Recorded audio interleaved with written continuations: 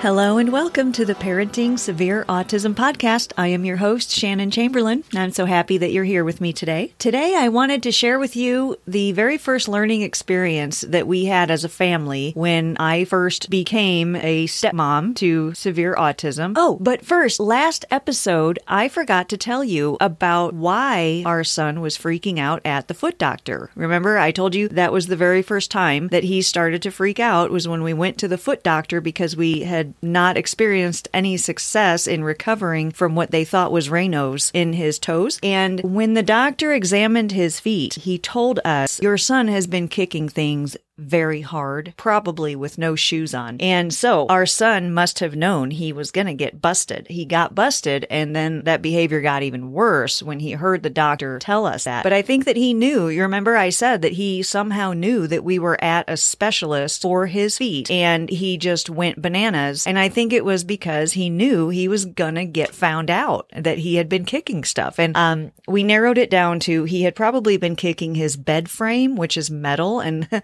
somehow it didn't break his feet, but he really had some trouble getting his shoes on. So that is what started the whole bananas sessions every time we went to doctors. So there's the missing information from that story. And now I just thought it would be fun to tell you how all of this started. I have gained a deep understanding of my son, and it's just because I've been trying for all these years to understand him and to relate to him because he cannot communicate with us. So I feel that it's our responsibility to learn to communicate with him, right? So when I first met these guys, I was learning about the relationship, and I learned that his dad had been the sole advocate for this child. As soon as he learned about the autism diagnosis, he was going around to all the different schools in the area, trying to put together some sort of educational plan, because this was 15 years ago or so, and it just didn't exist back then, not in this area. There was a birth mom involved, and then she took the child, as happens in normal life, and during his absence, I don't think that there was a whole lot of talk about the other parent. The reason I came to that conclusion is because of this whole learning experience that I'm getting ready to tell you about. By the time I met him, he already had primary custody of his son, and he told me about all these great things that he did, and then he told me that as much as it seems that we have fun together and he seems to be kind of attached to me, the reality is that if I were gone tomorrow, it wouldn't really faze him. He wouldn't know the difference. He wouldn't notice that I was gone. And I just, that just broke my heart. I thought that was so sad to know that this man loves this child as much as any father could love a son. And then to know that in your heart, you feel that your son wouldn't miss you if you were gone because of autism.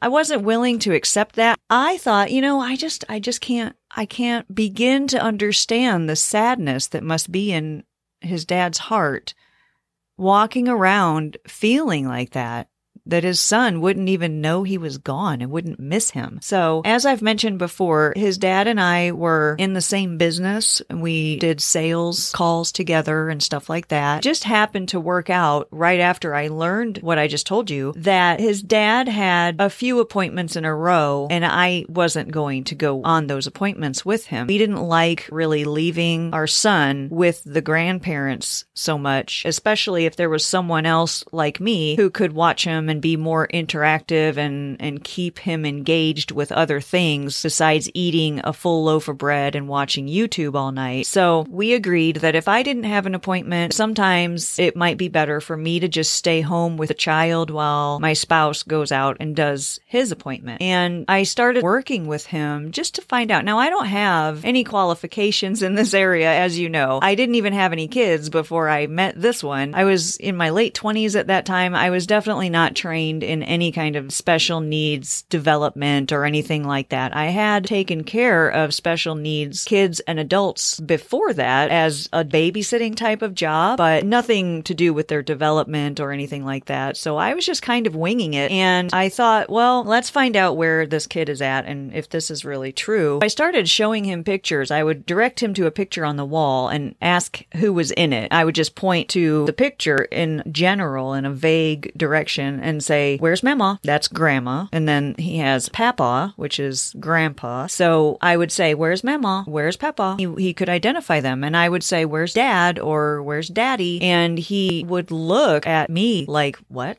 What is that? And I realized that maybe he doesn't know how to address his father. Maybe he doesn't know what he's called. So first, we started working on that because I could tell he can identify everyone else and other objects by, if I said the name, he knew what it was. And if I said Daddy or anything like that, he didn't know. So we started working on that. His dad would be gone for about 4 or 5 hours at a time during these appointments. And I would just work with him as much as I could and try to make it fun for him. Would go through all the identifications, and then I would point at a picture of his dad and say, this is Dad or Daddy. I got him actually to say Daddy, and it was awesome. This took about 3 or 4 nights where his dad was out working. I would just work with him constantly. So, I mean, hours and hours of this, but we made it fun, and he was much more tolerant of things like that when he was young. So I don't think I could work with him that much these days because he just gets offended when you want him to do stuff like that. But back then it was great. It was cool. And then I started to try to work with him on conveying the idea of the emotion of excitement and love and missing somebody who's gone. So I just started to try to figure out, is there a way that I can have him understand? I started using him as the subject. If he would be out of the room, he would come back in the room and I would say, hey, I missed you so much. Where have you been? Oh, Jacob's home. Yay. I started doing that and he responded well. He understood that that was happy. I was happy to see him and that he had been gone in a different room and I missed him. And he started to kind of show me that he understood what all of that was. So then I started using a picture of his dad and pointing. We would sit on the stairs looking towards the window that showed us the driveway. And I would say, oh, where's Daddy? And I would point out that the car is gone. Daddy takes the car. Daddy and the car are gone at work. But wouldn't it be so great if he would come home?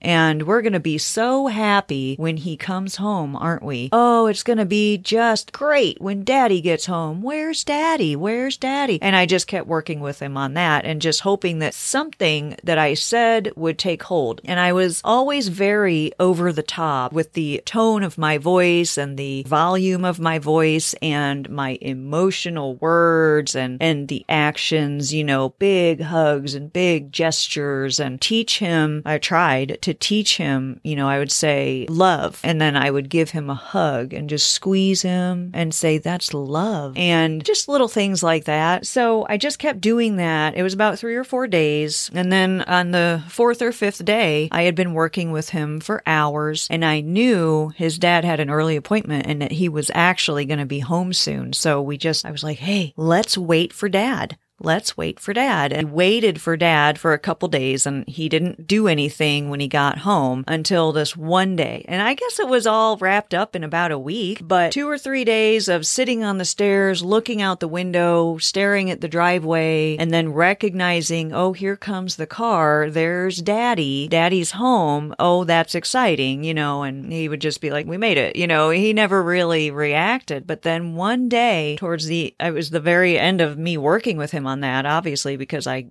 achieved my goal, but we sat on the stairs. I knew his dad was coming home and we just waited and waited. And I had him sitting there about 30 or 40 minutes before his dad should have been arriving home. And we were just talking about how great it's going to be to see that car come into the driveway, to see Daddy come in the door. And what are we going to say? What should we say when Daddy comes in? And I, just kept driving it home with him. We're going to say, Daddy's home. Yay. And his dad pulled up and he did show a little bit of excitement and he just mirroring me. So it doesn't necessarily mean that he was over the top with emotion or that he was really feeling it, but he was learning. And I think that sometimes people have to learn a certain behavior before they feel the effects of it, perhaps, right? So anyway, his dad comes home and he starts kind of jumping up and down and making his little happy sounds and getting a little bit worked up, and when his dad walked up the porch towards the front door, we were watching him. He couldn't see us, but we were just sitting there like, oh, here he comes. Here he comes. His dad opens the door and Jacob jumps off the stair and runs over to his dad and says, Daddy's home. Yay. And this boy didn't really talk before. And, of course, it brought his dad to tears. It was so great. But I think that I learned that this is how I'm going to interact with this child. And this is probably how the rest of the world is going to have to interact with this child. And it really just set the tone for our relationship for the rest of our lives. I still deal with him in that way. I still teach him things. I feel like during those lessons, he taught me how to communicate with him. And he taught me that it's not necessarily that he doesn't feel and he doesn't care and he doesn't think. It's just that he doesn't know how to feel or care or think. He didn't even know what his dad was called. You know, he knew Mama, Papa, he knew all these other people, but no one ever perhaps taught him that this man who loves you, cares for you, feeds you, dresses you is Daddy. I don't think anyone ever addressed that with him because he sure knows his name now.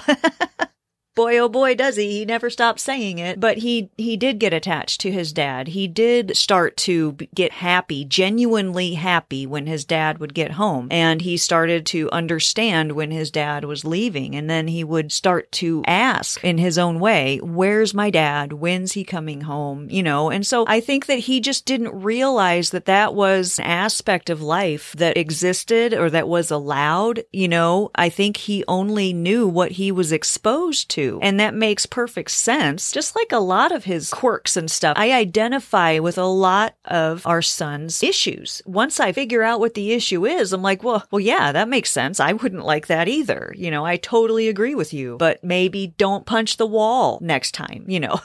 So anyway, I just wanted to tell you that story. Hopefully it offers someone out there some encouragement because I really don't think that these kids are a lost cause, even if the autism is super severe. Back then, we didn't even know there was a severe autism and a non-severe autism. It was just autism. We only had exposure to one kid, and that was ours. No one else in the school that he ended up going to had autism. You know, we didn't know a lot back then. And this lesson that he taught me was invaluable. Maybe you have a child and you've never had a severe autism child before, and maybe your child just got their diagnosis. Please don't think that your existence in their life is inconsequential. It means a lot to your child, and it may just take opening that door in their mind and helping them understand that this is a dimension of life that exists, and you are allowed to feel it, recognize it, experience it. And I think that that should make a huge difference in your life and your relationship with your child. It's definitely made a difference for us, and it taught me how to communicate with my child forever. No one else is going to understand your child like you do, and it might just take something like that. It's a lot of work. You got to be diligent. As I mentioned, it took about a week just to get that one thing, and it was constant. We didn't work on any other things, you know?